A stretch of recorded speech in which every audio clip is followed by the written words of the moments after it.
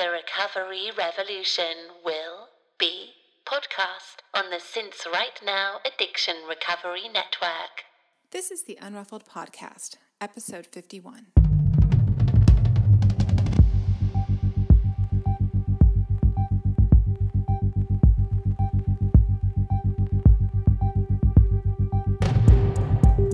This is a podcast about recovery through creativity. We live an intentional life. We thrive. I am Sandra Primo. And I'm Tammy Salas. And we are the Unruffled.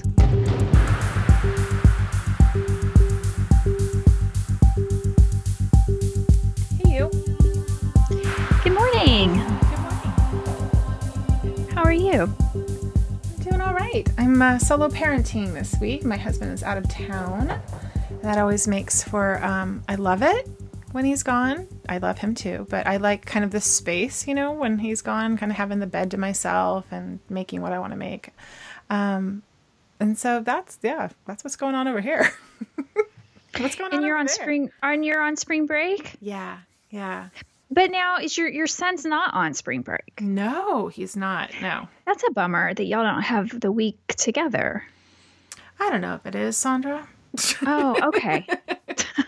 See, we have different relationships with our kids at this particular moment, yes. I think. Yes, we do. But I know I always sound like such a naysayer. I'm sorry. But yeah, just this phase, it's been a lot of detachment from me. And I'm trying not to take it personally. So no, the fact that I have the week, he's going to school, I'm doing carpool, but I'm having this chunk of time alone at home it's really nice. It's good for work and writing. I haven't been creating as much as I thought I would be creating this week, but in terms of art, but painting, but I have been writing a lot.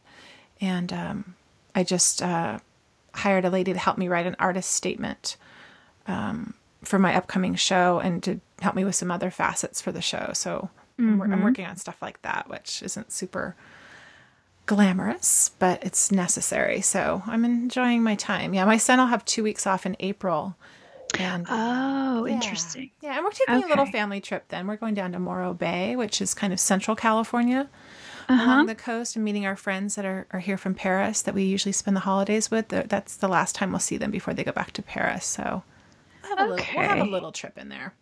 But you were nice. just on spring break, right? Yeah, so I'm just sort of re-entering. I'm still feeling like I'm re-entering, regular life after a week of spring break. The re-entry is never just really that smooth at all, but whatever. What did you do anything fun or anything creative? We just did little fun things. We didn't take a big trip, although I don't know.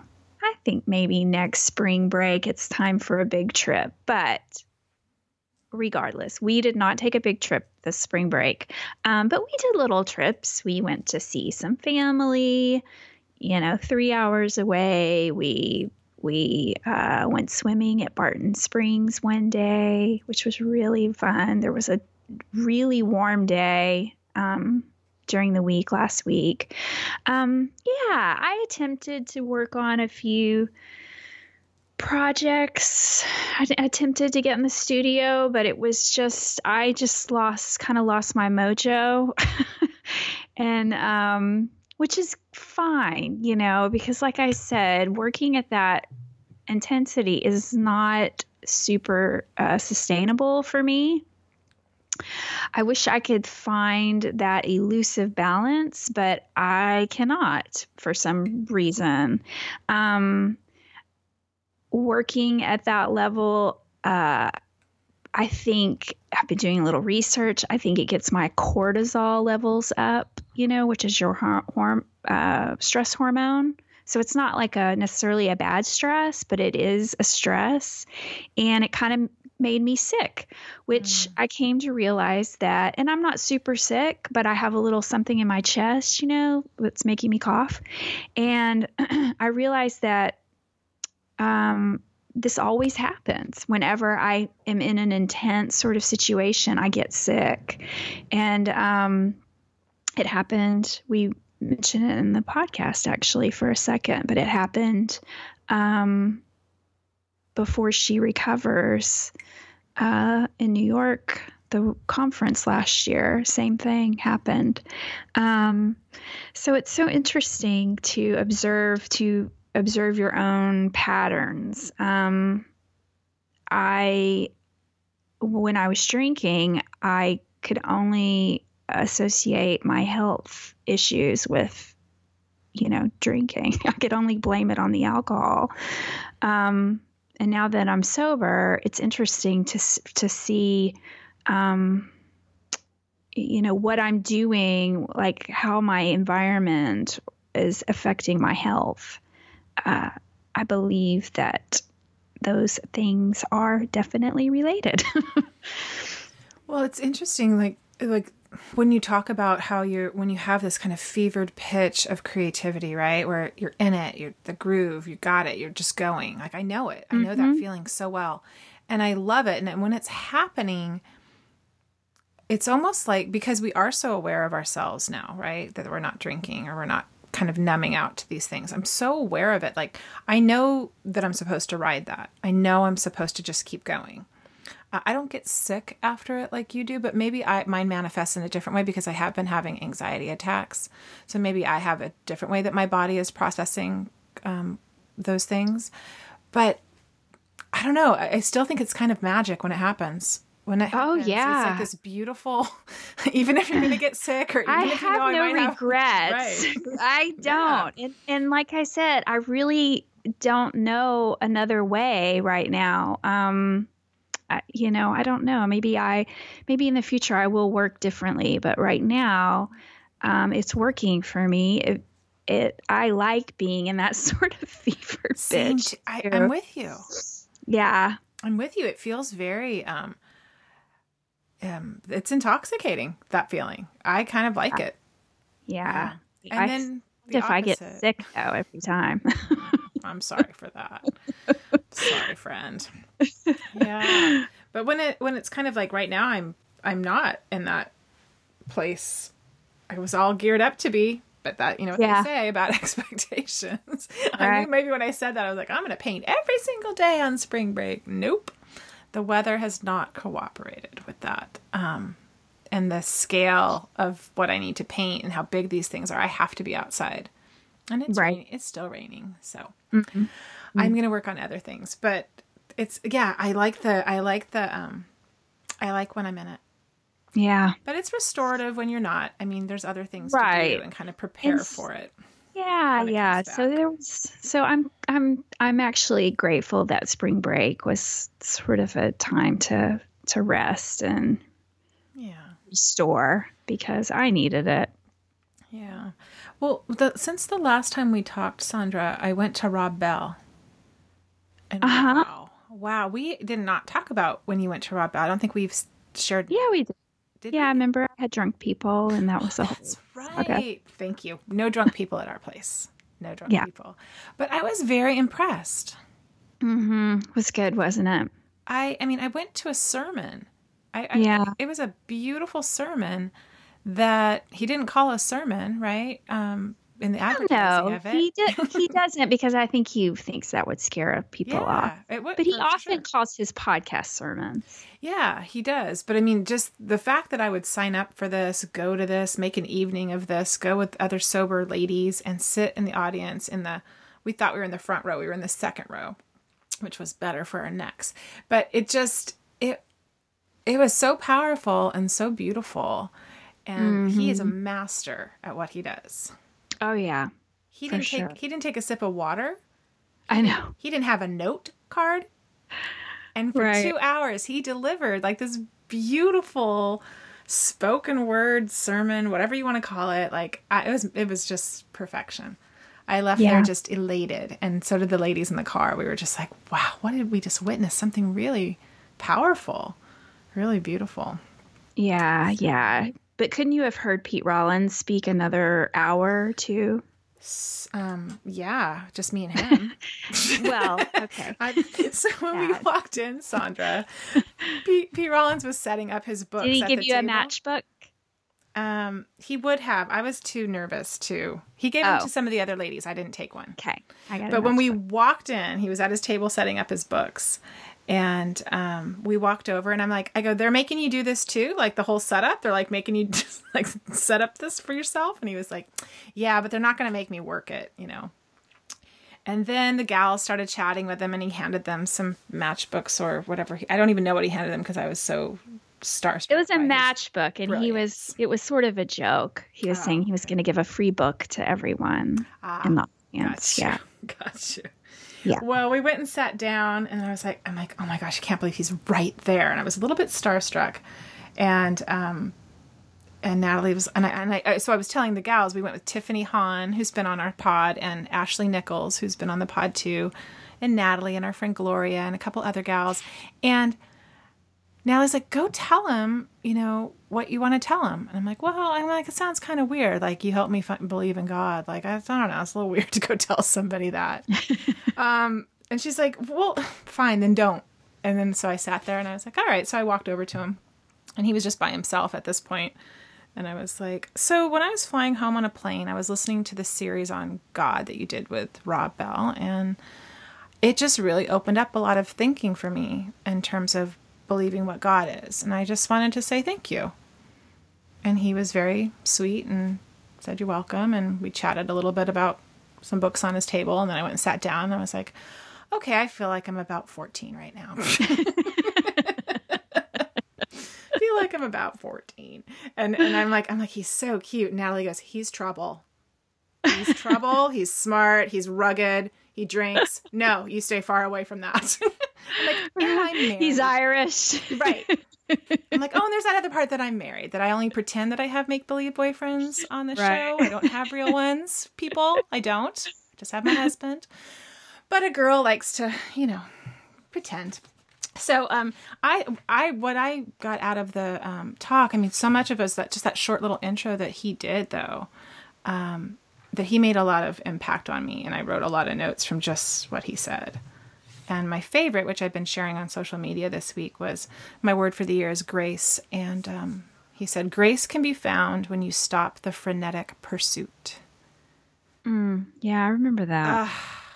That's why I have been slowing down. And that's why I'm not getting everything accomplished that I need to accomplish. And I'm just going to let that be, not without it being laziness and without it being sloth or anything like that. Just, I don't know what I'm chasing. I do feel somewhat in my sobriety, Sandra, that I'm chasing, the pursuit is for making up for lost time. Right. We talk about that a lot. Yeah. Yeah. And so to pause or to find that the holy shift, as he said, is when you stop. That's what he said. And I was like, yeah, okay, you can make a shift when I can kind of stop and take stock of what's going on here. Mm-hmm. And you don't have to place a value on it. It's not good or bad. It just is. Right. Yeah. Those two were so wise and beautiful, and their whole, if you have a chance to see them in your neighborhood, they're really, really fantastic. Yeah, it was great. It was really great. Well, can we talk about our art exchange just really quickly? Please.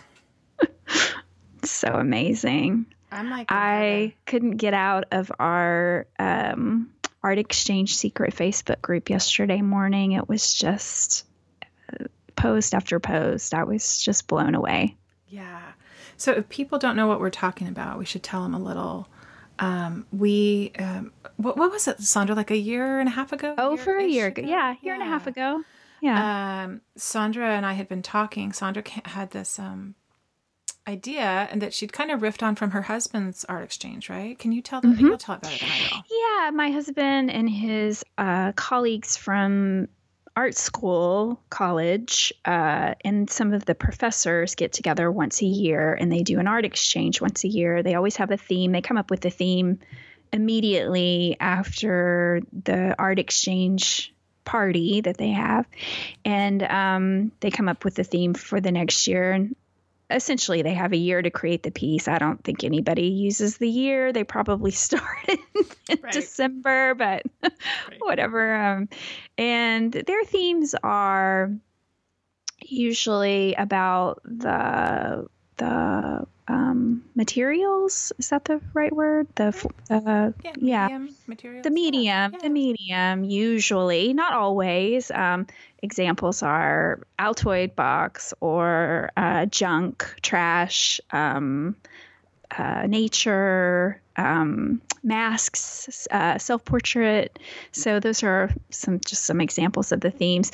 And then they choose names, they draw names, and then that's their art exchange partner. And so we kind of riffed on that. I had taken a bunch of pictures of Mark's art that he had around the house, and I think I texted him to you, and I was like, and I just, I'm sure. Yeah. What do you think about this idea? I think I wonder if we can get some women to do this with us. And that's how it started. And at the very least, we knew that you and I would do it. Yeah, exactly. That we could exchange with each other. So then we put the call out there, created a secret Facebook page for it, because not everybody that is participating is necessarily out about their recovery. But for those who are, we were asking people to, write a blog post, post on social media, and use our Instagram handle, Recovery Gals Art Exchange, which if you go to that on Instagram, Recovery Gals Art Exchange, you will find so many beautiful projects that have been exchanged over the last year and a half. Right.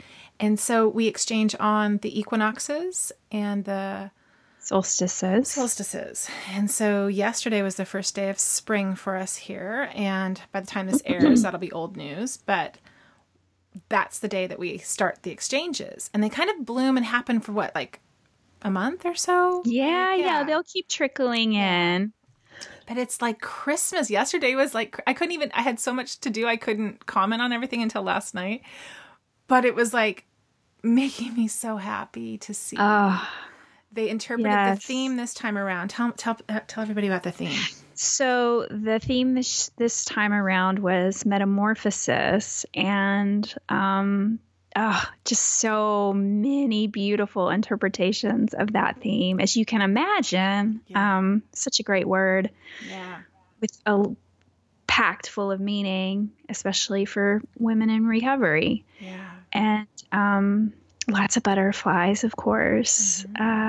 Just so many beautiful pieces being shared. Yeah. And connections made. That's probably as big a piece as just the tangible art itself. Yeah. Well, this is the largest one we've done so far. So I think there was 52, over 54. 50. Yeah, women. Over 50. And so we paired them up. And what I liked that was happening, Sandra, is that they started notifying each other on the Facebook page, so-and-so, be on the lookout for your package. And then, I just mailed your package. And so we started seeing this kind of build beforehand that we've not really seen before. Right. I think it's because we had so many people this time. And so I like that they were kind of like warning each other, like, incoming, some awesomeness is coming to your mailbox. Be ready. And then people just started sharing, where I feel like before you and I have either shared and kind of kicked off the sharing. And what happened yesterday was this beautiful reveal of so many projects that just organically wasn't about you or me. Like you said, I think you said that in a text, like it was about the project. 0% about me. Like not attached. I can honestly say I have no ego in this whatsoever. Mm-hmm. It's just the gift is of all the connections being made. Yeah. And the mediums, needlepoint, embroidery. No, maybe not needlepoint. Embroidery. People are making things with wood. What else? I'm almost overwhelmed. Like I can't even. There's been there was photography, yes. Paintings. Some paintings, quilts. Yes. So collage. Yes. Collage. You got yours, which was, oh my gosh. I could look at that thing forever. There was so much to be seen. I could, yes. I know. I'm hanging at my studio so that when I need a break, I can just stare at it because there's so many little pieces of it that are revealed every time I look at it. It's so dense. So we will be announcing a new theme for summer, for the summer solstice. And that probably we'll probably do that in the next couple weeks. Yeah. And that way, if anybody wants to join, you can let us know on Facebook and we can add you to that secret group. We know we have a lot of secret groups. We do. Yep. But, we're trying We'll be mentioning another one in the, the podcast. Secret. Which aren't really secret at all once you're in there. It's very, there's no secrets. It's all transparent. But, so yeah, that is just lovely. And I cannot wait to keep this going and see what happens with it. Yeah. Yep. So we should talk about our lovely guest today, because we are so excited and honored that Taryn Strong is on the podcast today. And if you don't know who Taryn Strong is, she is the co-founder of She Recovers, along with her mother, Dawn Nichols. And if you don't know what She Recovers is, I was going to go and read their... Sandra, I lost it. Help me. Oh. Oh no! I'm there. Here it is. I'm sorry. They have a beautiful manifesto. Yes. And they have they set intentions and guiding principles for what She Recovers is, and the intention of the organization is that the idea is that we are all recovering from something. And it goes on to kind of list all of these different things. So I think any woman can identify with this organization. Grief, illnesses, addiction, alcoholism, whatever you are recovering from, codependency, eating disorder, disordered eating, yeah. Yeah. So that she's co-founded this with her mother. We talk a great deal about that in the interview, but I was going to just tell you guys a little bit about Taryn. She talks about her recovery when we do the interview, but she is in recovery from drug addiction and self-harm, disordered eating, and codependency, to name a few things. She was raised by recovering parents, which she touches on in the interview. Dawn Nichols is her mom. So recovery has been a really big part of her life for a really long time, since she was 4 years old.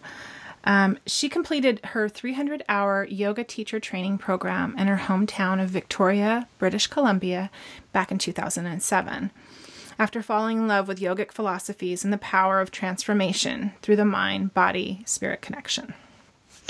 So Taryn received her Yoga of Recovery certification at the Sivanada Ashram Yoga Farm, and her Yoga for Trauma, which we talk about a lot in the podcast, certification in 2014. She has since developed a unique Yoga for Recovery program that she's put together. She's putting this together all herself, which integrates yoga and meditation with spirituality and recovery principles from a wide variety of recovery pathways, including but not limited to 12-step. In addition, go ahead. Go ahead. Yeah. Read the rest.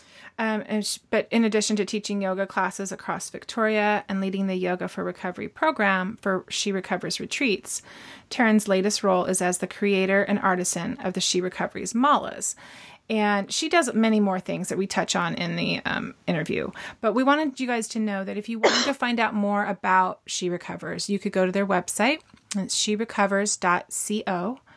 And they also have a newsletter there that you can sign up for and learn about their retreats and their big event that's coming up in September down in LA, which we touch on in the interview as well. So there's a lot packed into this, but not it's going to be easy and flowy. And I think you're going to just see her energy is just so beautiful to chat with her. Yes. Yeah. Yeah. I think that's it. Hope you enjoy it. Yes. Enjoy, Taryn. Welcome to the show, Taryn. Hi, ladies. Thank you so much for having me. So happy to have you, Taryn. It's a pleasure. I do. You've been busy. You've been a busy lady since I've seen you last. Yes. Mom and I have lots of really exciting projects and balls up in the air right now, but we're excited about all of them. So it doesn't feel busy. It doesn't feel like work, right, when you're doing what you love. So it's just keeping us excited and inspired to keep doing what we're doing. Oh, I love that. That is an aspiration for sure. Well, you guys do make it kind of look easy. I don't know. Every time I see pictures of you two, you're on a beach, and so you look really relaxed and Yeah, those are the good pictures. Those are when we're on retreats. But, the in-betweens can be hairy sometimes. oh, I'm sure. Yeah.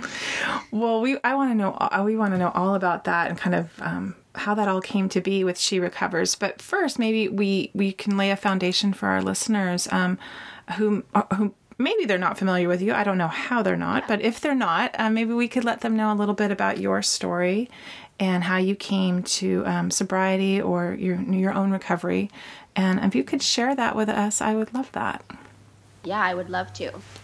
So I am a woman in recovery from substance use disorder, so drugs and alcohol, self-harm, disordered eating, trauma, codependency, and all the things that come along with those things as well. So I always say I'm also in recovery from having absolutely no self-esteem, no self-worth, a lot of self-blame, self-loathing, and all those things as well. But my journey is I have a mother in recovery. My stepfather is as well. But I've been in a house of recovery since I was 4 years old. So my mom entered recovery in 89, I suppose it was. And growing up, it was a 12-step home. So my earliest and my first childhood memories that I can recall were at 12-step meetings and the campouts and different gatherings that we would attend. And I remember being a little girl, and back then in 12-step meetings, you could smoke cigarettes in the meeting. So I remember sitting in these smoke-filled rooms, people are smoking and they're drinking coffee, but I remember just knowing and thinking that these people in these rooms were the real deal and that they were cool. Like, I really looked up to them. I just knew that these were my people. They were real, they were genuine, they were authentic. Men, these biker-like tattooed dudes would cry and they would be vulnerable, and they were our extended family. We, to be honest, we aren't that close with our family. So the 12-step folks, they became my aunts and uncles and sisters and brothers and cousins. So I was really, really lucky. And you would think that because that was my environment that I grew up in, having such awareness around drugs and alcohol, that I wouldn't have chose the path that I chose. But genetics. When I was I was 12 was the first time I drank alcohol. And I remember the first time I, got drunk, it gave me this false sense of confidence that I never had. I was this preteen, almost teenage girl. I was a competitive dancer. And I remember when I experienced alcohol for the first time, I felt like I could do anything. So that was my first taste of alcohol. But I didn't actually end up liking it that much at that age because I wasn't good at it. I didn't understand the idea of I would drink and then I would puke and pass out. So that wasn't fun to me. So I wanted to be a party girl, and alcohol wasn't helping me with that because I would just go to bed early. Mm-hmm. So I explored smoking pot, and again, that would just make me antisocial and hungry. So I thought, nope, drug like booze and pot, they're not for me. But I was always very, very curious about the other drugs, in particular cocaine, knowing that it was something that had really taken over my parents' life for so long. So I was just curious what the fuss was about. So at 16, I was very resourceful. None of my friends were doing it or had any interest at all. It had never even crossed their minds, but I was always curious about it. So resourceful 16-year-old Taryn found a drug dealer and found cocaine, and the rest is kind of history from there for my addiction. I remember saying that it was love at first sight for me. It was everything that I was looking for from alcohol and pot that they weren't giving me. Because I was 16, it was a quick bottom for me. I guess I shouldn't say because I was 16. Maybe age has nothing to do with it, but I was just extremely self-destructive. I ended up dating the drug dealer and leaving home several times, running away from home several times to live with him and be with him. And cocaine turned into crystal meth as well. But having parents in recovery was the best case scenario because my parents were clear and they were present. And they had this amazing community of other recovering parents to support them through this time. And I guess what they say they did was they did everything that their parents didn't do.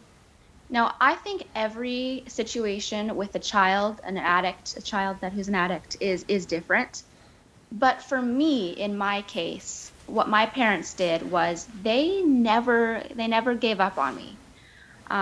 They always made sure that I knew that when I wanted to go home, if I wanted to go home, the door was open and that they were going to be there with open, loving arms. And that was what I needed because I got to this point where I was sitting in this grungy hotel room in Edmonton, Alberta, and I was surrounded by these wannabe gangsters. They were like 17 gangster-like wannabe guys. And but it was scary. Like we were getting into the into the guns and the violence. And I remember just sitting there thinking, oh my gosh, this what have I done? This isn't fun anymore. This is frightening. I'm gonna die. And that night I went home, knowing that when I got home, my parents were going to be loving and supportive. And I really, looking back, I feel like if I would have gone home and known that there was going to be any type of shaming, I don't think I would have gone home. Of course, there were consequences. I mean, my God, they took the computer away. They took the phones away. I was in trouble. They put me into therapy. I had a drug therapist. I had a family therapist. But never in my life have my parents who were in recovery ever shamed me or made me feel like a bad person or guilty for what happened. So that was when I was 16. And then I was clean. I was that teenager in grade 12 who I wasn't drinking or doing drugs. And then when I was 20, looking back, I didn't realize this was happening at the time. But when I was 20, my mom got diagnosed with cancer. And I mean, my mom, as I'm sure you all know, my mom is my sister and I's person. She is our heart. My dad was my first codependent relationship, but my mother is definitely my second codependent relationship. Not anymore. I'm in recovery. We've done a lot of work around that. But looking back, the way that I started dealing with that was I started binge drinking. My sister and I were doing it. But I was 20 years old, and we were doing it on the weekends, right? Sometimes during the week, I imagine. But I had, kind of convinced myself that, okay, well, I'm just drinking. It's just alcohol. I'm not doing the other drugs that I had a bottom with when I was 16. This is fine. I'm a normie. Look at me go. This is so great. But it really, looking back, it was scary. It was dangerous as well, what we would get into when we were under the influence. So that was early 20s. Mom, of course, she survived cancer. In my early 20s, I fell in love very quickly. I got married to someone who I only knew a few months. And our marriage, as you can imagine, didn't last. It was short and sweet. But when my marriage ended, so throughout those years, again, I was sober and clean. I didn't say I'm sober and clean. I never said I was in recovery because I didn't identify as that. But it didn't interest me. I guess I had nothing to numb in terms of feelings because, things were going good. I had just discovered yoga. I had a great job. I was a makeup artist at MAC Cosmetics that I loved, and I was in love, and I just stopped drinking and using. Actually, sorry, in my early 20s, I wasn't using it all. It was just alcohol and pot. But then when the marriage ended, I was extremely embarrassed and full of shame because we got married so quickly. And I know that people were, probably thinking this isn't going to last. And then it didn't. And I felt guilty for my parents because they helped me throw a beautiful, magnificent wedding. So now I'm in my mid-20s and newly single and full of shame and regret and embarrassment. And what my single girlfriends were doing at the time, again, is on the weekends, they would go out dancing and drinking. I didn't know what else to do, so that's what I started doing as well. On the weekends was drinking and dancing. But it's socially acceptable at that age. I was a girl in my 20s, single, having fun, drinking. That's also when Tinder became a thing, or at least when I discovered Tinder. So then I also started dating, and using that as another way to numb out, divert, and distract myself. One of those weekends when I was binge drinking with somebody who I'd met over Tinder, cocaine came out, and I did it. And then that was a few years of my binge drinking turned into all the drug use, which turned into just on weekends to multiple times a week. Now, keep in mind, She Recovers was already a thing at this point. When we started She Recovers, I was not drinking. I was not doing drugs. I would say I was in recovery from codependency because that was genuinely how I felt at the time. So now we have She Recovers, and I'm out of control and keeping it from my mother and keeping it from everybody. Mm-hmm. I told myself that I was okay because I wouldn't drink I wouldn't use when I taught the next day, and I wouldn't use prior to retreats. I would make sure that I had cleaned up for a little while before these retreats.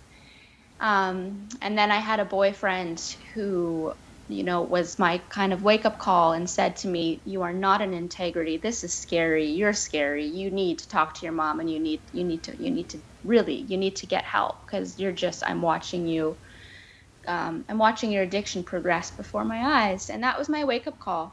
Mm-hmm. I didn't hit a bottom. I mean, I guess it was an emotional bottom for me because the shame and the guilt that I would feel every time was just crippling. Like the emotional hangovers that I have would last for weeks, and I hated myself and I felt like a fraud.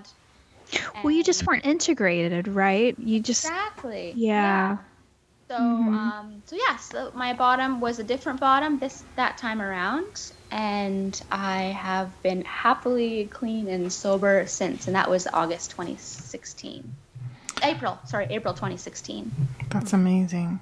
God, well, Sandra and I talk about often, the bottom can be a feeling. It doesn't have to be this kind of physical bottom with booze or alcohol or with drugs, but just that, or just the outside consequences. Yeah, exactly. A lot of people associate with the bottom. Yeah. Well, and I did, and I think it was. I mean, I grew up in a 12-step home, as I mentioned. So, what I call it, my last time around. My last time around, I was comparing myself to the people in the meetings and thinking, well, I'm not powerless. I was a high functioning addict, right? But I would compare myself to the people in the rooms, and I was like, well, I haven't lost my job. I haven't lost my relationship. I haven't lost my house. I'm functioning very well. I'm doing really good. And then I would even be at retreats and these She Recovers things, and people would ask, and I would tell them I was a normie. Like, I never pretended that I didn't drink or do drugs. I never lied. I was the only one in denial about how bad my use was. So I would tell people I was a normie, and I would, again, compare myself to the women on retreats and be like, oh yeah, no, I'm fine. I'm not there. It was just me convincing myself that I was okay. So one of our intentions and guiding principles in She Recovers that is so close to my heart, which is in alignment with you ladies, is that we believe in early intervention and that we don't have to hit rock bottom to pursue recovery in any area of our lives. That's right, yeah. Because I would have got there. I would have hit it. Well, and that's what I was going to say. You may have been looking at your future for sure, and those other women on those retreats that you were comparing yourself to. Mm-hmm. Yeah. And how old were you, Taryn? I was 29. 29, yeah. Well, I think it's... I mean, like you said, you weren't in alignment, right? And your boyfriend pointed this out, and your integrity. That's what it's like. The fact that we're not in kind of congruency with ourselves, or what the person we really thought we were going to be, And then when that starts kind of eroding and kind of tapping at us, going, you're feeling so guilty and you're feeling so bad and you're feeling full of shame because you know better. You just have to do better, but you kind of know deep down. And like now, I'm sure, I'm not speaking for you, but for me, I know that I feel good every single day. Not great, not always just perfect, but I feel good knowing that I'm honest now.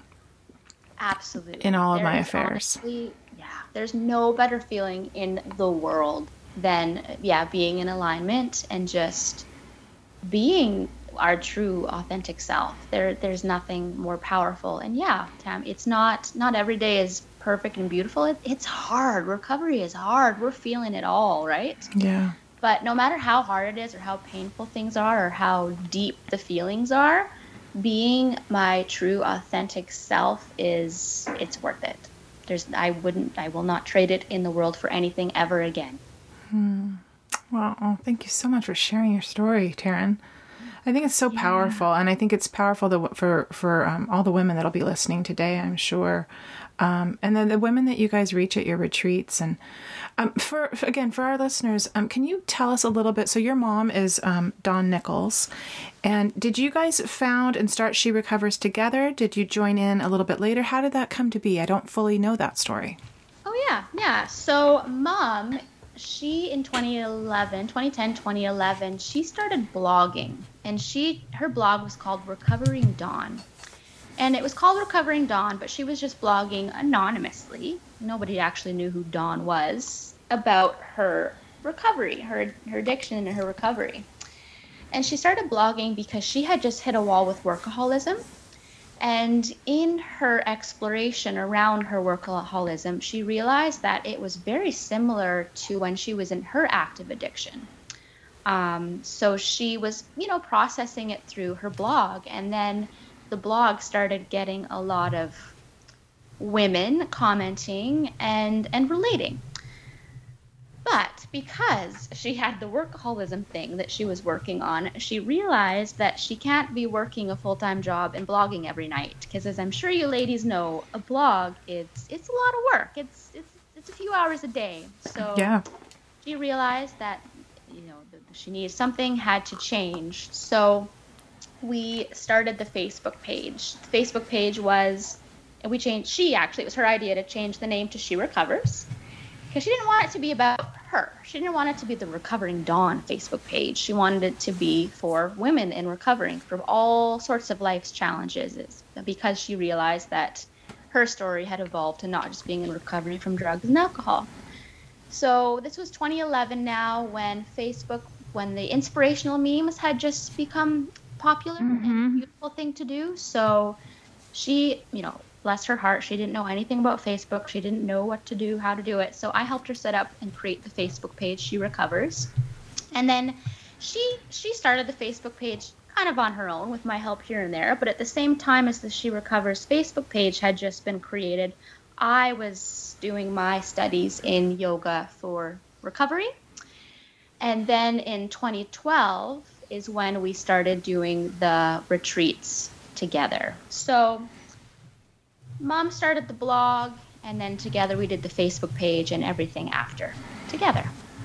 Wow. And so it just kind of bloomed, right? I mean, it seems like that Facebook page definitely bloomed and resonated with people. Oh my gosh, it's all been organic. Honestly, She Recovers, it started as a Facebook page. That's all that we intended it to be. We've never paid for, we don't know how to do any of the paid advertising or anything like that. It just organically has grown into over 270,000 followers now. Wow. So the message is definitely resonating. And through the Facebook page and through our retreats and events and workshops, which I'm sure we'll talk about at some point in this call, we've just been listening to what resonates with the women and really paying attention. And that's how we created our guiding intentions and our principles, just from listening to what the women are seeking and what they're wanting in recovery and what they needed that wasn't there or that they weren't getting from certain things. So just ensuring that we're really fostering and nurturing that we support all pathways and all patchworks, and that really resonates. Do you remember what it was like putting together that first retreat? Like, were you thinking, gosh, wouldn't it be cool if we could get 5 women together on a beach? And Yes. and Oh my offer gosh. yoga. And yeah, what was that Yeah. like? It's so funny. It was like a bucket list item. I remember when I did my yoga teacher training, I thought in 2007, I thought one day, maybe in like 20 years, I want to do a yoga retreat. And then that'll be my thing, and then I'll retire. So when mom, she was in Mexico and she called me from Mexico and she was like, I think we should do a yoga retreat for women in recovery. And I thought, yes. And we were like, okay, we have a few thousand followers on Facebook. Sure, great. This will be awesome. Everybody's going to want to come meet us on the beach in Tulum, Mexico is when we did our first one. But it ended up the first retreat was mainly friends of ours who love us and, would support anything that we do. So yeah, it was just this beautiful experience of women all coming together, again, all recovering from different things, all having different patchworks and pathways of recovery. It was a beautiful week of self-care, yoga twice a day, healthy, nourishing meals. And honestly, we had no intentions of doing another retreat. But the last day of that retreat, 9 out of the 18 women, before they left Mexico, handed us checks for next year's retreat. Oh, wow. Their There deposit you go. next year. And we laughed and we said, oh, I guess we're doing a retreat next year. We honestly had no intention to. And then again, the retreats have just organically grown into, now we do at least 6 a year in Mexico and Salt Spring, and we were in Bali last year. And That's amazing. every retreat we have, it's 50 to 70% of the women have been on a retreat with us before. It'll be our 20th retreat this coming May, and some of the women have been on 12 retreats with us before. So it's just, these women have become our family. Wow. We're so lucky. Yeah. Yeah. That speaks to what you offer. I mean, that says everything. Well, there's that beautiful, I think, I don't know if it's your mission statement, but, or what you would call it, maybe you can help me with that, but that we're all recovering from something, right? Is that? Yeah. And, yes. and that speaks to so many different people, if you're recovering from cancer, like you said, workaholism, alcoholism, drug addiction, codependency, like all of those things, every woman I know is in recovery from something, and kind of that brings us together rather than separate us. It's kind of this beautiful unification of your model. I know it's not, you didn't go in it as a business model, but that it just bloomed to be that, it just became. Yeah, absolutely. Yeah, it resonates. Definitely. Well, when did you, I'm curious, so this, I feel like this whole endeavor with you and your mom is just kind of this creative, it's a creative endeavor. Like you've created a community. You've created this, this place for people to come together and to have, share some common struggles and victories. But you started creating malas as well, right? Yeah. And so how did that come to be? Or where was that in the timeline? Or maybe take me a little bit through the timeline. After the retreats, was what came next?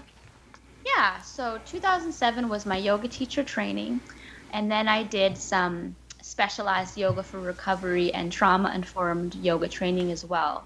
And through that, I created my own yoga for recovery program, and then the retreats happened. After the retreats, we started, I went to a workshop. This amazing girl from my hometown, Victoria, her name is Rachel, and she is from Shanti Collective. That is her jewelry line. And she was offering a workshop how to make malas, and I always wanted to know how.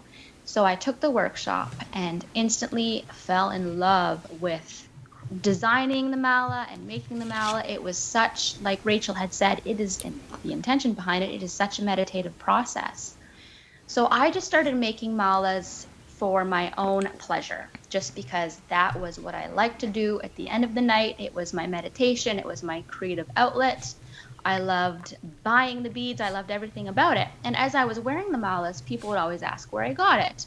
So then I would start, as you've seen, you take the mala off your neck and you give it to someone else. So the malas I was making and just giving away, and people kept asking where they could get them, where they could buy it for their friends. So again, just organically came up with the idea and decided to create a She Recovers mala line. So it actually, we have the online store is not online right now. We had to close it because it's Mom and I that make them. Mom makes the bracelets. I taught her how to make the bracelets. I make the necklaces. And right now, unfortunately, we don't have the capacity to make them. We love it, but we just, something had to go. And unfortunately, right now, it had to be the malas. So the mala bracelet, the design is there's one, what I call a center bead, and then there's 20 beads surrounding the center bead. And the center bead, the one that is unique to the other 20, that represents you. And then the surrounding beads represent all the women that surround you in your recovery, that support you in recovery, that you sit in circle with. And then the malas, they all have different names, self-love, believe, hope, faith, etc. So they all have whatever the stone is, and the properties of the stone is how we came up with the name for the malas. Oh, I love that. I was the lucky recipient of one at your last retreat, and I feel like I stole that one a little bit, but you were like, nope, it was meant for you. I remember this story. There was two Tammys. There were two Tammys. That was perfect. It was meant to be for both of you. It was funny because I was sitting next to Sasha Corellis, who makes her Sacha malas. Yeah, and mine right now.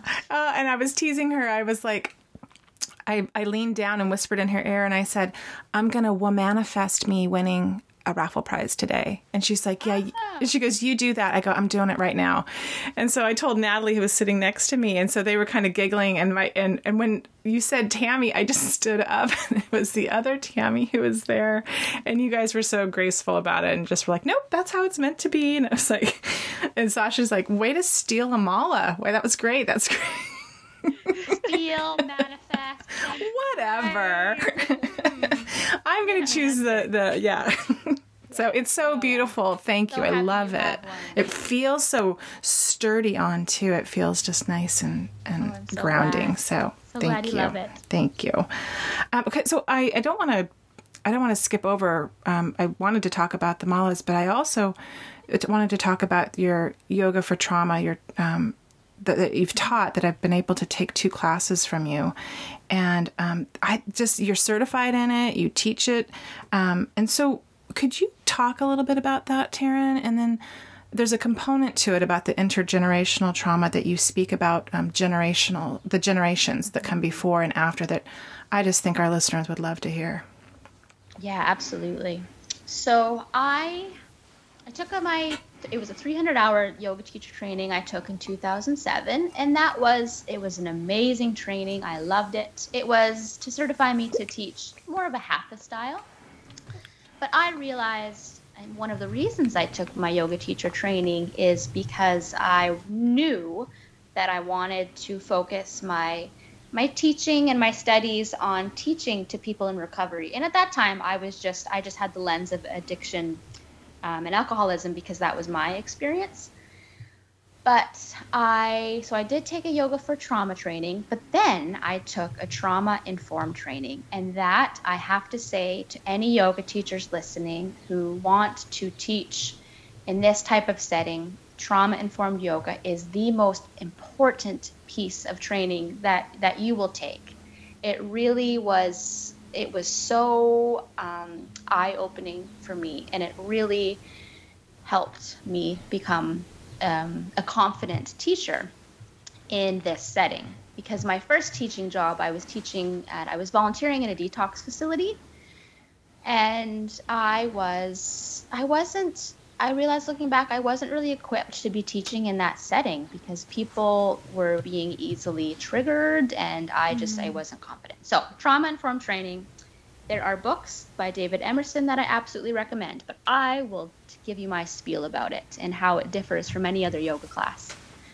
So what's wonderful about the time that we are alive in right now is that a lot of therapists and doctors and just health practitioners, when anybody is on this healing journey or recovery journey, a lot of times now they're being recommended to try yoga, which is wonderful because absolutely everybody should at least try it. Maybe it's not your thing, but you should at least try it.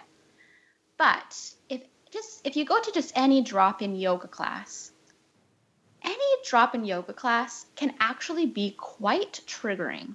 And it's not the teacher's fault. They're not doing anything wrong. But if you think about it, if somebody is recovering from a sexual trauma and they are in a down dog pose or a child's pose, and a teacher that they don't know, someone that they don't know, comes up behind them, and maybe their eyes are open, maybe their eyes are closed, but somebody comes up behind them and has their hands on their hips and forces any, they're just trying to give them an adjustment. But if they come behind them and give them adjustment, hands on their hips, for example, that can be quite triggering, right?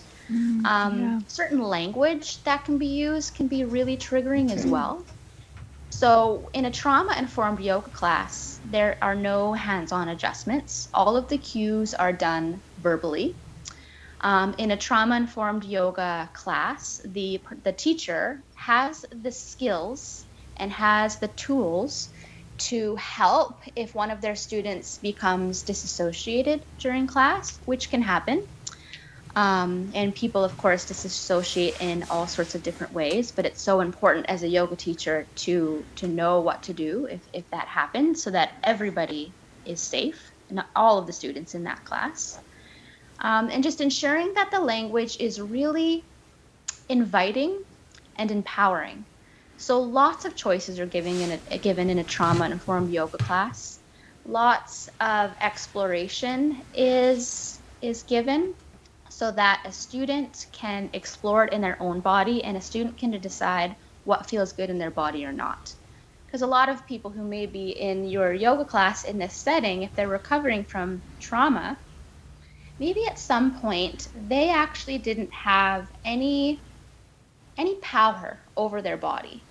So to come to a yoga class and be given the option to come into Warrior A or not, or to go deeper into a lunge or not, it might not seem like that big of a deal to some people, but to other people, having that choice of what they get to do with their body is very, very powerful and very empowering.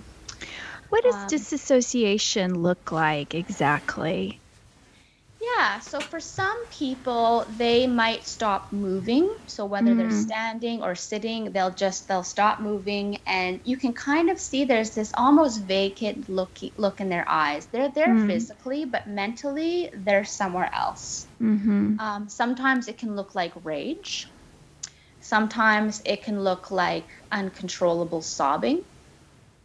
Sometimes it can look like not having control over their body, so maybe certain types of twitching or just certain type of body movements that they aren't in control of, or that they maybe don't even know that they're doing. So it really varies from person to person. Interesting. Sorry. No, I was just saying, I like knowing that. I like knowing. I do like touch in a yoga class, but I haven't had that kind of trauma. So I can definitely, when you say that, it's helpful to think about the others in the room. You're right. That could be very different for people that are in a class of 20 or 100 people. Like that are at some of your events. Like that's because you walked through. So when you were walking through the class and talking, Taryn. It felt like you were touching us a little bit, right? With your voice. Yeah. Not with your physical hands, like laying them on us. So I like that. And I liked when you did that. And I can imagine as a teacher, you feel responsible for the environment. And that's a big responsibility. Yeah, it is. It's not just teaching a yoga class. It's not just getting people to stretch their hamstrings. It's really about holding space and creating this container in this hour-long or 90-minute journey where people are healing. And it's a big responsibility. And yoga teachers, we have to take it very seriously. Yeah. I can go on and on about that. No, go ahead. Go ahead. I guess that kind of really sums it up. You just, as a trauma-informed yoga teacher, and I should add, I've just started creating content. I'm going to be creating a She Recovers yoga teacher training. Ooh. And so women can become a She Recovers yoga teacher. But what that means is it's going to be a training for people who are already teachers that can take a certification, and I'm going to be covering a big component of the She Recovers yoga training will be the trauma-informed yoga piece. But I guess a trauma-informed yoga teacher just really, it's about creating this warm, welcoming, empowering, nurturing space by ensuring that the students feel safe and supported and in control, and that they know that if they want to stay in Shavasana for the entire class, that they can, and that is just some days that is exactly what you need and just as important. And I've had a lot of women come to our events and workshops and just stay in Shavasana the entire time and never regret it. They will always say afterwards, oh my gosh, I didn't plan on doing that, but I'm so glad I did. So giving people the option and knowing that it's okay. You're right. And also knowing that what I find a really important message to give our students in this setting is we have this image that, okay, you go to yoga and then you feel so grounded and balanced and zen. But sometimes our yoga practice actually provokes something. It cracks us open because for so long when we're off of our yoga mat, we're using our substances or our relationships, our behaviors to numb, to distract, to divert. So then we're on our yoga mat and we start to feel these feelings and these emotions that we've been trying to run from. And that can be, it's terrifying, but it's also extremely empowering. But I also like to message and ensure that women know that come to my classes, you might come to a yoga class and leave feeling worse than when you arrived at the yoga class. I mean, worse in quotations because it's a part of the journey. But, you know, you might cry the entire time, or you might leave class feeling angry and full of rage. And you don't know why, but it's because something has been provoked. You've scratched the surface of something, and it's to be celebrated. But sometimes if you aren't aware of that, you leave yoga and you think, oh, I'm never doing that again. Why would I want to do that? So Yeah. As you're saying this, I keep thinking of that phrase that Nikki Myers coined, I believe, when she said that your issues are in your tissues. And that's exactly, they sure are. So the intergenerational trauma piece. So I love geeking out on this in my own personal journey right now and just studying it. So what in Ayurveda, so the sister science to yoga, for thousands and thousands of years, they have been saying that we hold the trauma from 3 generations before us, and then of course we will pass that trauma to the 3 generations ahead. But again, another exciting thing about being alive at this time that we're alive in right now is scientists have these fancy tools that they're able to, confirm. Well, not everybody needs confirmation. I didn't need confirmation. I always knew it to be true, but it doesn't hurt to have that extra evidence. Some scientists, and not all, but some scientists are saying that we're actually in our DNA carrying the trauma from seven generations before, and then we will carry that on to the next 7 generations. So what I think of when I hear that, and one of my favorite quotes is by Dr. Christiane Northrup, and she says that every woman who heals herself helps heal all the women who came before and all the women who will come after.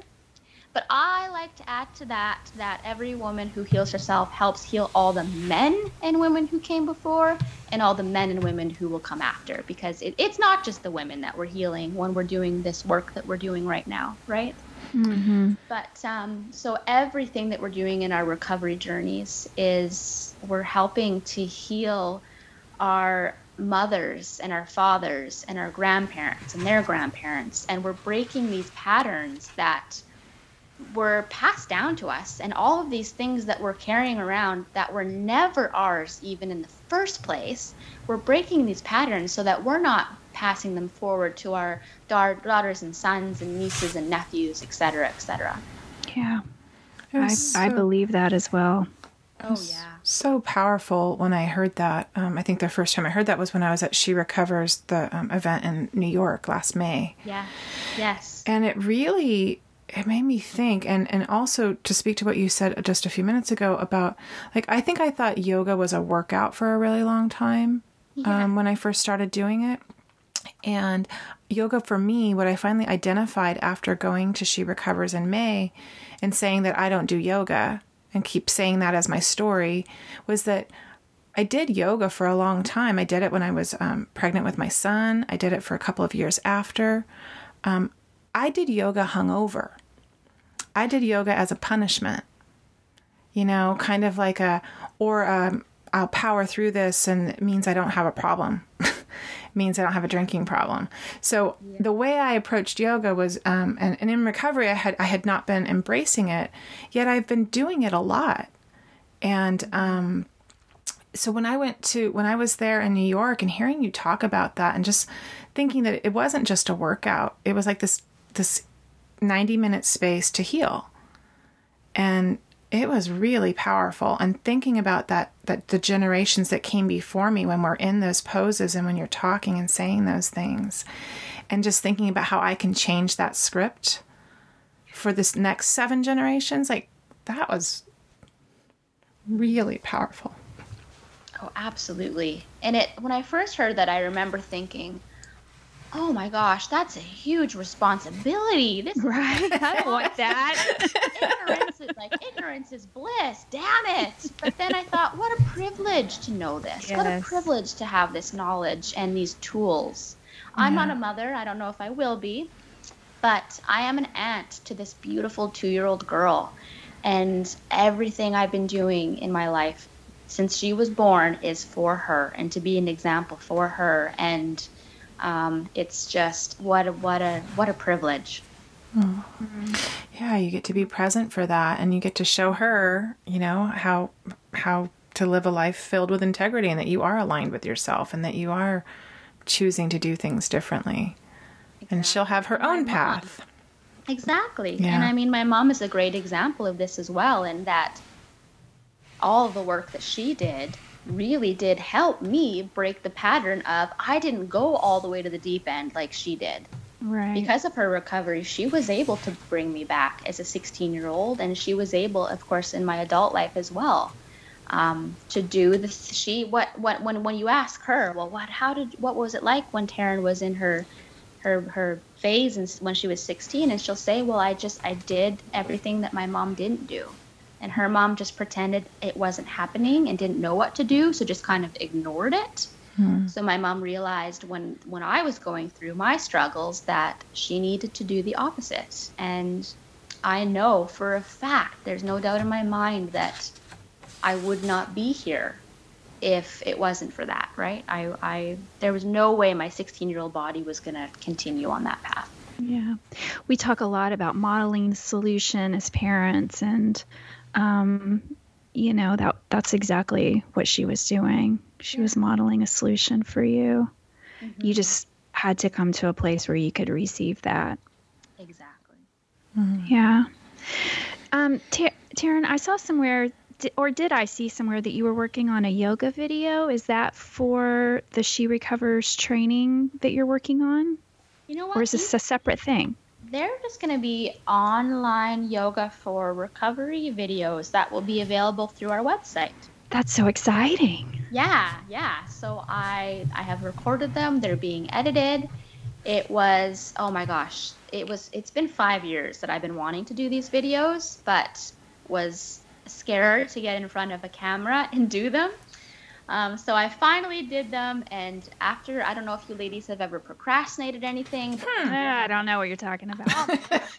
I procrastinated these videos for 5 years out of fear, and wow, how good does it feel to have them done. So yeah, they'll be on the website as soon as they're edited and ready to rock from the videographer. That's so exciting. Now these will be for sale, right? These will be like a revenue stream. Or I think so. I'm not sure yet, actually. Haven't decided. Haven't decided. I know that some of them will be for free and just available, and I'm not sure. Yeah, I haven't decided yet. Still deciding that part. Well, that's just amazing. That's a huge accomplishment. I'm sure. Thank you. To record this, little podcast is a big accomplishment. So yeah, making a video. Yeah, I can't even imagine. Yeah. I don't imagine. I imagine you probably have to get dressed properly and got to put on makeup. Put on some makeup. Not that your hair ever looks bad, but you've got to. Okay, I want to talk about the hair. I got to talk about your hair. Because your hair is stunning, Taryn. It's beautiful. But I know, because I'm going gray, and I decided that in May after your conference too, which is a whole nother conversation. But how do you maintain that? How do you maintain that vivid color? Easy, my friends, very easy. Ooh. So I have an amazing hairdresser who's a very dear friend, Antonia at Fish Hair Salon in Victoria. She, I only go about every 6 to 8 weeks, and I get my roots done. So she covers my roots. Luckily, I have really light hair, so it's easy to do. And the secret is washing your hair in cold water and not using shampoo. So I use this cleansing cream with essential oils. It doesn't lather. It doesn't get lathery because it doesn't have any of the parabens. So that's key. But also, as soon as you use a warm or a hot water, apparently your hair cuticle opens up, and then that's when the hair dye leaves your hair. So I wash my hair about once a week in my cold water, and it never fades because of it. Wow. Okay, that's a good tip. That is a very good tip. Great tip. It's a good tip. I've been a redhead for about, or whatever color my hair is. It's pink, I guess, right now. But I've been these tones for about 11 years, and I didn't know that for the first few years. And my hair would fade in between my appointments. And now, like I said, I just have to do my root touch-ups. It's so easy. Awesome. Well, it's stunning. I love it. It's so beautiful. Thank you. Yes, so you beautiful. do have great hair. So It's fun. I have a question that's like, I don't know, it's just off the cuff here, but you just moved into a new place, right? Yes, I did. And so is this your first place all by yourself, or is this a big to do? No, it's my second time, but this is a big deal. The first time that I lived on my own was right after my divorce, or my separation and my divorce. I lived on my own, and that, because I was living on my own, I really recognized that I was able to engage in a lot of the unhealthy things I was engaged in, because I kind of had this secret life that nobody knew about because I was at home by myself.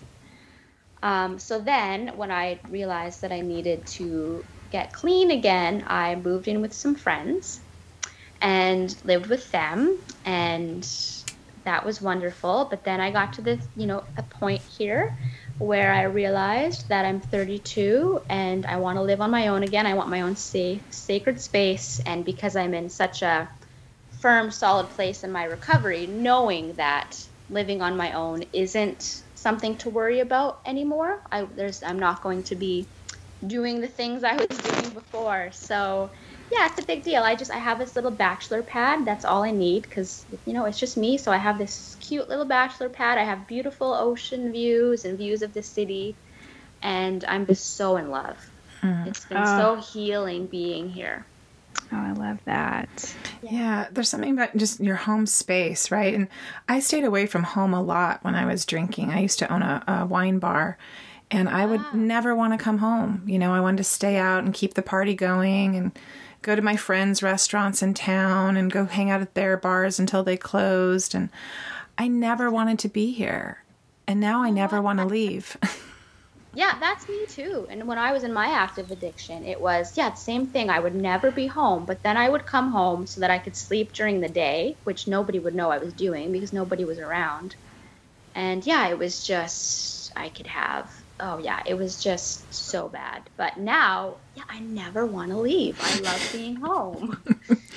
Well, as much as you travel too, like coming home to your own space, your own environment, your place where you meditate or how you keep your kitchen, your bedding, you know what I mean? Like it's all like this sanctuary that we create, that we can do that now. Like waking up and making your own bed, what a powerful act of self-care it is for me.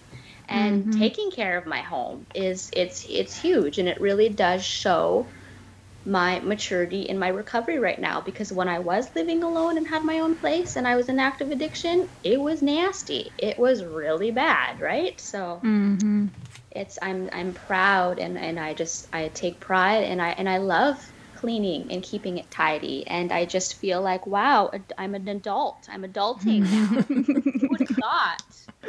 That's how I feel about a lot of things, and I'm much older than you, but I do feel like you have this capacity now and this ability and this drive to want to, create a good space for my family and to want to cook for them and to do, things for them. But yeah, the desire to go out anymore, that's almost like I have to think about that too, about isolation.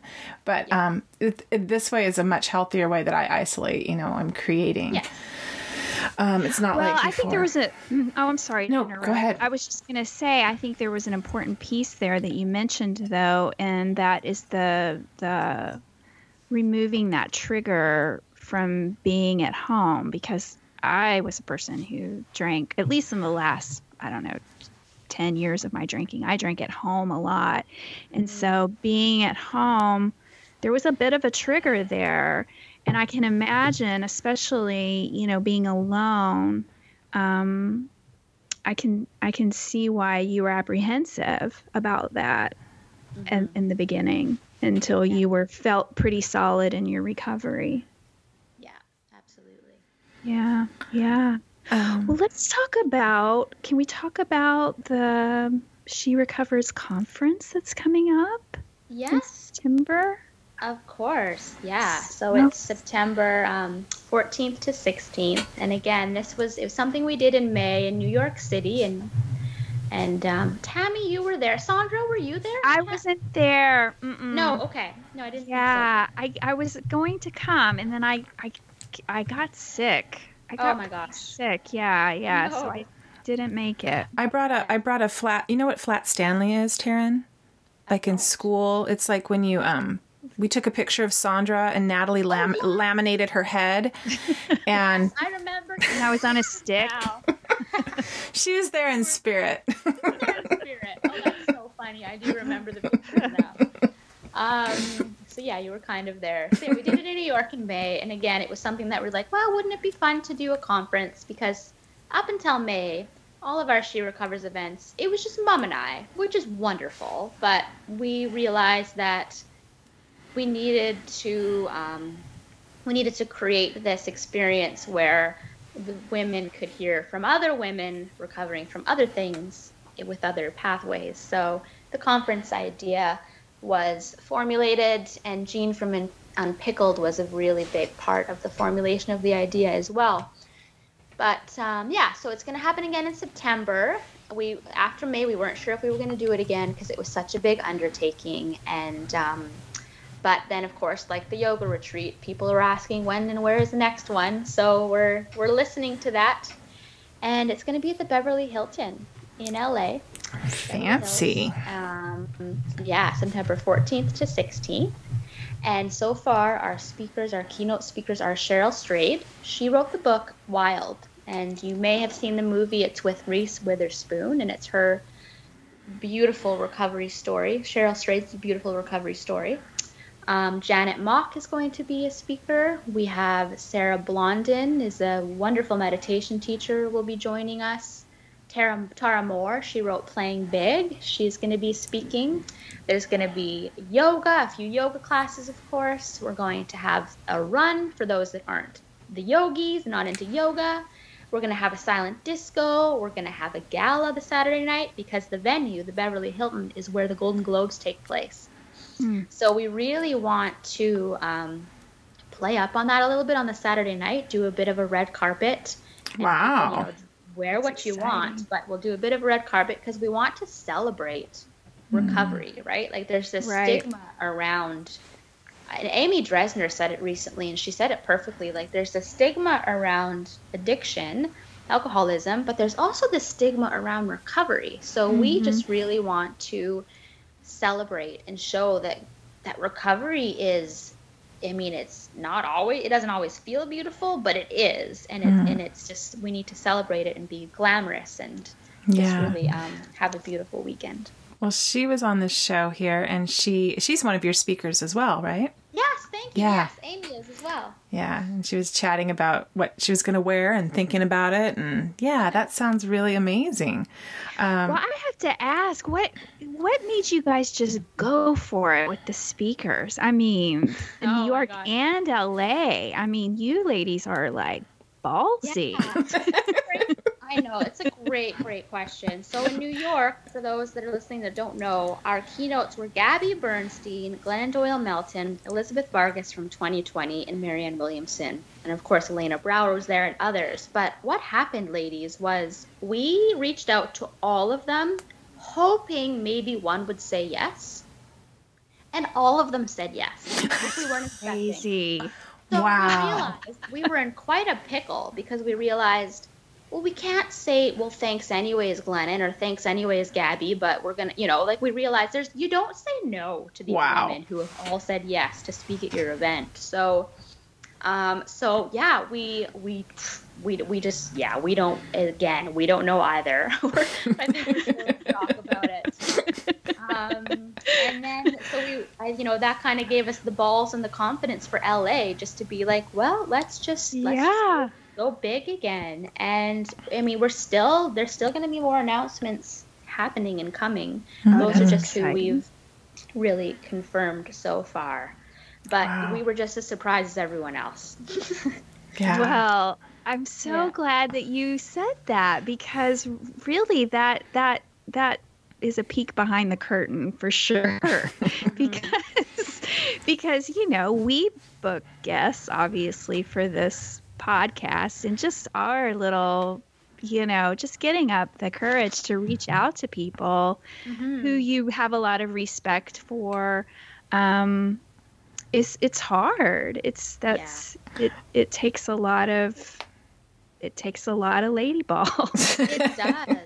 And I think we were just we believe in it so much, and I guess our pitch was just really good that, hey, don't you want to come hang out with 500 rad women in recovery and hang out and speak to them for an hour? And they said yes. So I think, when you're just so genuinely passionate and just so believe in what you're doing, people get that, and for sure. and are more than happy to be involved. I loved it so much, and I was not familiar with Nikki Meyer's work. Of course, I'm like a notebook taker, right? So I'm taking notes the whole time, which many women were doing. But it was like there was so many little like nuggets. And when I left there, with this notebook full of things, and I was like, I could take it home with me. Because sometimes you attend these events, it can be a little overwhelming. And I have to say, 500 women, that sounds a little overwhelming. And my anxiety was not as high as I thought it was going to be, because there was no small talk. There was just, everybody was so, you'd met people from the online world that you had only just kind of seen on your phone screen. So it felt a little weird at first, but there was major connection.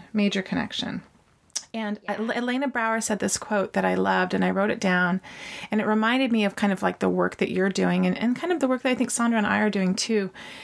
She said, seek out the friends that help you locate your magic. Yeah. And I was like, that's what I feel like in recovery, that I'm seeking out. They don't have to be all like-minded, right? I don't want to have everybody that thinks exactly like I do, but in recovery, it's just kind of this, magic is made. Just the connections I've had with Sandra, and that I'm just by reaching out and finding somebody that's like, okay, let's try this. Let's do this. Whether it's a book club, a podcast, a tea date, or making an event for sober women to get together. And you guys have really, really given permission, I think, for that. Like the gathering. That's what's, I think it's one of the most important pieces is, finding your people, finding your tribe, finding your community of like-hearted and like-minded women. And when women get together and we hang out, whether it's for a tea or over a Skype call, a podcast, you heal. Like, I know I'm leaving this podcast feeling inspired and super jazzed just by chatting with you ladies, because you're my people and you get it. And there's no small talk. Like when you asked just before we started the call, is there anything off limits? No. Like I've got nothing to hide from you, because I know that you, having met a few times, love me unconditionally, and I love you both unconditionally. And that's just the type of connections that we make in recovery and that we make in this community. I have to say that was really surprising. It was very surprising for me. Welcomed, but very surprising in the beginning when this started happening, when these friendships, I developed a friendship with Laura McCowan right when she stopped drinking. and she had been commenting on my artwork, and I wasn't out about, I wasn't in recovery yet. And, but her and Holly were two of the people that I stumbled on a hashtag of theirs. And then to be kind of like what I'm doing now, I look at that, like where I saw this brave person putting something online. I was like, wow, those ladies are crazy. And I want a little bit of what they got. Absolutely. And it has just been really this beautiful surprise to me that I am making friends at this age. I'm 47. So that I am making the amount of friends and connections, and that they feel authentic and real.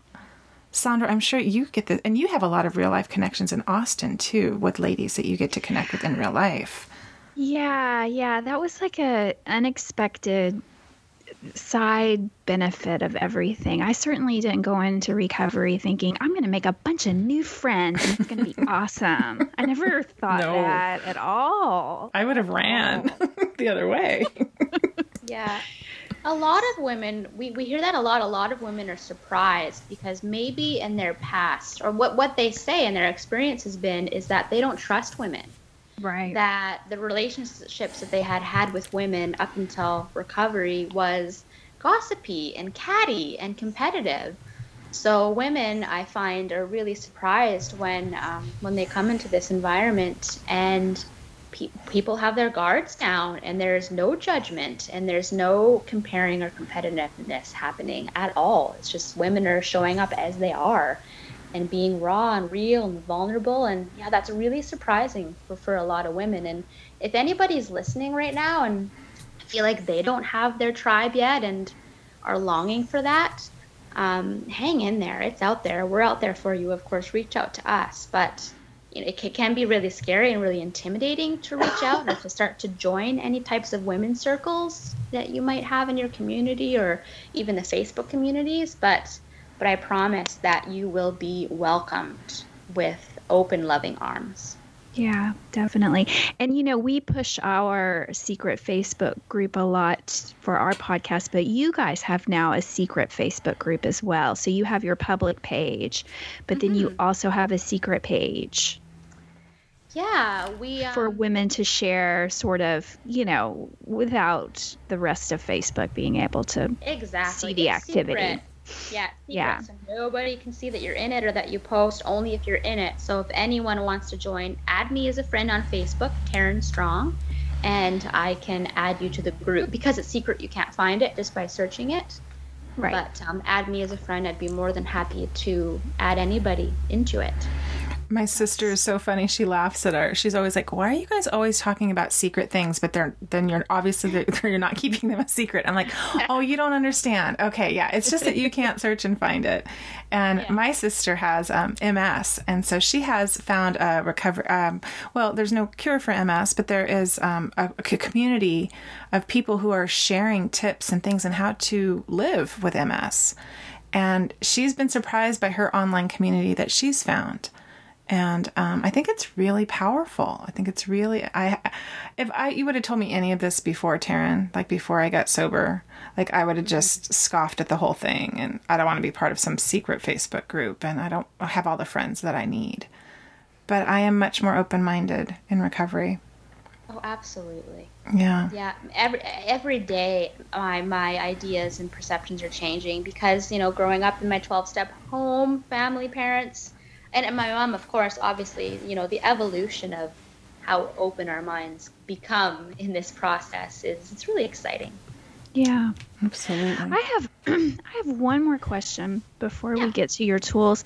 So can you share with us like maybe one or two of just the big picture goals for She Recovers? Because I know that I have heard Dawn talk about some really big things that she would love to see, or big directions she would love to see She Recovers go in. Can you share any of those? Or are they secret things you guys are working on? Or Oh, no. Yeah, of course. We'd love to. And there's so many, so I'm probably going to forget some. But one thing that we're doing, and just because there's, again, it's just the demand, not the demand, that I don't like that. That's a weird word to use. Hearing the call from women wanting to be involved and wanting to know how they can be involved and how they can bring the She Recovers intentions and missions and guiding principles into their communities. Something that we've created is the She Recovers Coach Program. So that's something that we're really focusing on and that we're going to really use to make this a global movement. It already is a global movement because we do have coaches all over the world right now. And what we want to focus on is having, these women who are recovery coaches trained in the She Recovers philosophies. And we would love we have 2 pilots right now, one in Victoria where we live and one in Seattle. And these are coaches that we've hand selected to help be local chapter coordinators. So they're running sharing circles in their communities, and these sharing circles are it's by donation. If people want to pay, it's a $10 suggested donation to help with the rental space. But otherwise, anybody can attend. Any woman can attend. Anybody who identifies as a woman, and we're just wanting to create more opportunities. We don't want to only have services and products that people have to pay, right? Like, we want to make sure that we're reaching everybody, the underserved, underprivileged, everybody. We want everybody to be a part, more diversity as well, and She Recovers. So the sharing circles are one way that we can do that. Of course, because it's free, anybody can attend. So we're going to be really focusing on having our She Recovers coaches all over the world running different types of volunteer-based events, such as the sharing circles. We are wanting, one day to have our own nonprofit so that we can, again, just really focus on reaching more women, as many women as we can. And with the nonprofit, it would be so great to create. Right now we have scholarships through the women who attend our events have been so generous in giving scholarships so that other women can attend our events as well. So we'd like to see that on a larger scale with the nonprofit, so that we can offer coach services to women who otherwise couldn't afford to have a recovery coach or take the recovery coach program themselves, right? And then, of course, when the yoga teacher training happens, access to those services. And so the nonprofit is another really big piece. But I guess big picture is just to have the opportunities to share our movement and philosophies with as many women as possible, online and with our in-person happenings. Yeah. And was there ever a talk, did I ever hear Dawn mention a talk about a possible publishing arm? Oh, yes. Sorry. Yeah. Yes. That is also something that we're focusing on. We're going to have a She Recovers publishing arm because so many women that we know and love have such incredible stories that we want to make sure are heard and that get out there into the world. So yeah, Mom is working on the first. We have a wonderful woman who's creating a meditation book, a She Recovers meditation book right now. Mom's working on her first book. And yeah, that's something amazing. I'm really excited about. That's amazing. Yeah. Yeah. Oh, I'm so excited for you guys. This is so much good stuff. Too. And right now, where we're at, because it was just a passion project, right now, financially, it's still a passion project.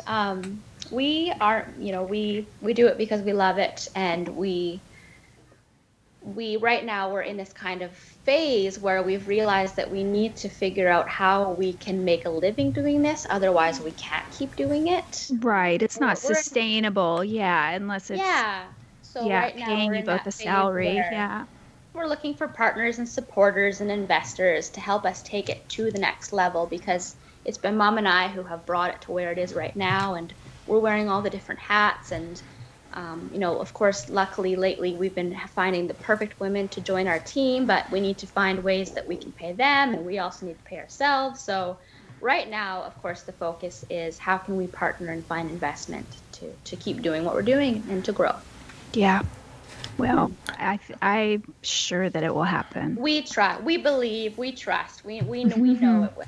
We know it will. Well, it's Sandra and I talk about this often. Like, when we wake up, we have like 147 ideas like ready to go, like in our brains. Yeah, but it's like just executing them, right? What comes first? What's top of the list? What's going to win out? So I can only imagine, you guys have so many things, but it is the execution. And it is, I think at the last event, I went to the Sacred Paws Saturday in San Francisco. And can you help me with Faye? Where was she? What was her organization that spoke? Yeah, so Faye is the ED of Center for Open Recovery in San Francisco. Yeah, and she beautifully said, I mean, she got up and spoke and just saying, they were a nonprofit, but that you guys need to make a profit for the work, all the time, energy, that you need. So these events that you guys are doing so that you guys can build it to be, and offer all of these things. And so I felt like she was a big cheerleader of yours, and it sounds like she reached out to you guys. I love how she said she pulled over on the side of the road and just she was listening to something, and she pulled over on the side of the road and said, like, I need to contact them. I need to get in touch with them. Yeah. Like that workshop, for example, couldn't have been possible without the support of Faye and Center of Open Recovery and Shambu. They sponsored, they paid for the venue. It was so beautiful, too. How beautiful it was. It was very expensive, right? So we're going to continue to look for those types of partners and relationships, just because, all that we've been doing so far is just covering our costs, and not always. Sometimes, like, New York was a very expensive thing because all the speakers said yes when we weren't budgeting. Right. All the speakers said yes. Right. But, so covering our costs is great, but as you know, we need to find ways to maybe make a little bit more than that. Yeah. We can do more, right? So we can expand more and grow more. Exactly. Add more people to our team. Yeah. Oh, so many good things. Speaking of team, I wanted to ask you, what's our timing here? Let me just look really quick. If you could touch on this a little bit. I know that you sell doTERRA and that you are a member. I don't understand the oils fully. I have one that was given out at She Recovers, the Motivate blend that Elena Brower had gifted to everybody that attended there. Yeah. And I love it. I'm almost out of it. And I just am curious. I just don't know. And so I'm curious, what would be your recommendation or your way into oils? Like, what would you recommend? Mm-hmm. If you can do that. Yeah, it varies from person to person, really depending what they're needing. But for me, when I discovered essential oils, adding essential oils to my recovery toolbox was just as powerful for me as when I discovered yoga. I realized with these oils, depending on which oil it is, I can use these oils to self-regulate, really. So if I'm having a hard time sleeping, I can grab lavender or serenity and put it on my chest or the bottoms of my feet, and it helps me sleep. If I have anxiety, I can diffuse frankincense or, again, put it on the bottoms of my feet or on my chest. If I'm feeling sad and if I have some grief or some heaviness in my heart, I can use console to help move that energy. So just having these tools here for me so that whatever it is I'm experiencing, I can soften, or if I need more energy, I can uplift, has been so powerful. And so I started using the oils because, Elena Brower, anything she does, I'm like, sign me up for this too. I just love her and trust her so much. So I just started using the oils for my own personal use, and then realized and saw the power in my own recovery, and just realized that it was my responsibility to share these with as many people as possible. So yeah, I am a doTERRA wellness advocate. I sell the oils. I have a team, a wonderful team full of wonderful women in recovery, lots of who you know, that sell them as well. And all that we care about and all we want to do is just get these oils in as many homes as possible so that women can be empowered to really take their health, their mental health, their physical health in their own hands and really use their intuition to help heal themselves and their families. I like that. It's been a really beautiful it's been a beautiful process and a beautiful journey, and very unexpected for me. Thank you. I'm in that curious phase, and I don't know enough, but I think I just have to read and research and learn a little bit more for myself. Yeah. So thank you. And I knew nothing about oils coming into doTERRA, but since joining doTERRA and being in Elena's tribe, we have we provide such amazing resources so that anybody who joins our doTERRA team, for example, you learn as you go with us. We do weekly Zoom calls with Elena and I together so that people can come with their questions, or you have us available over email or text, of course. So we're all learning together. Nice. It's really fun. Well, thank you, Taryn. Well, we could be on the phone all day with you with all the things that you're doing. But do you want to move on, Sandra, to the Unruffled Toolbox? Yeah, share that? I agree. We could talk forever. You are one of our people, multi-passionate. You have lots of things you love, and it's just such a beautiful reflection of who you are as a person. I love it. But yeah, I guess we should probably move on to your Unruffled Toolbox. What do you have some items to share with us today? Yeah, of course. My top 3, and I'll keep it short and sweet, are number 1 is my yoga practice. I got a yoga every damn day, like they say, or whatever. I get squirrely. I get weird things. If I'm a little irritable or just not all there, my people and my closest know to be like, did you do yoga today? Should you get to a yoga class? So for me, yoga, it does it all, right? It does the body stuff, the mind stuff, the heart stuff, the spirit stuff. So that's my number 1 in my toolbox. Number 2 are my essential oils. I just rambled on about those, but I don't know what I would do without those. And then my third tool in my recovery toolbox right now is, and it's new for me, is actually buying groceries and making meals for myself. Oh, I love it. That is not something that I have ever done, and I not until recently has a light bulb gone off that is actually a self-care tool. It shows that I am loving and taking care of myself by buying nourishing, healthy ingredients and taking the time to make myself meals rather than just getting takeout or eating in the car while I'm driving or whatever it is I used to do. So that's a new one for me, but it's been really, really healing. Yeah, that's a wonderful shift in perception too, especially if you always thought that it was just a chore, just another chore. But if you shift your perception into that, no, it's actually self-care. You're taking care of yourself and you're doing something meaningful. That's a good one. I like that one. Oh, well, thank you so much, Taryn, for taking the time. And thank you for saying yes. When I asked you, I was a little nervous as well. And it's like we have to do the asks, right? What's the worst that you could say, no, I'm too busy, or no, I don't do interviews. But I appreciate how gracious you were and agreeing to come on the show.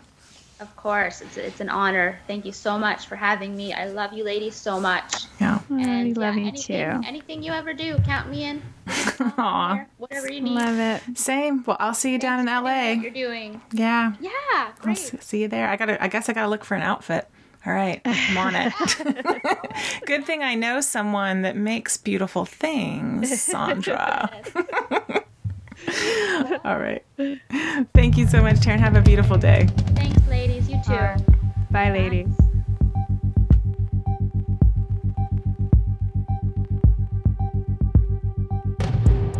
The Unruffled podcast was created and produced by Sandra Primo and Tammy Salas. Our show is edited and mixed by Steve Hecht. Original music composed and performed by Caitlin Schumacher. Original artwork created by Tammy with the help of graphic designers Chris Aguirre and Amy Lanier. Thanks for listening.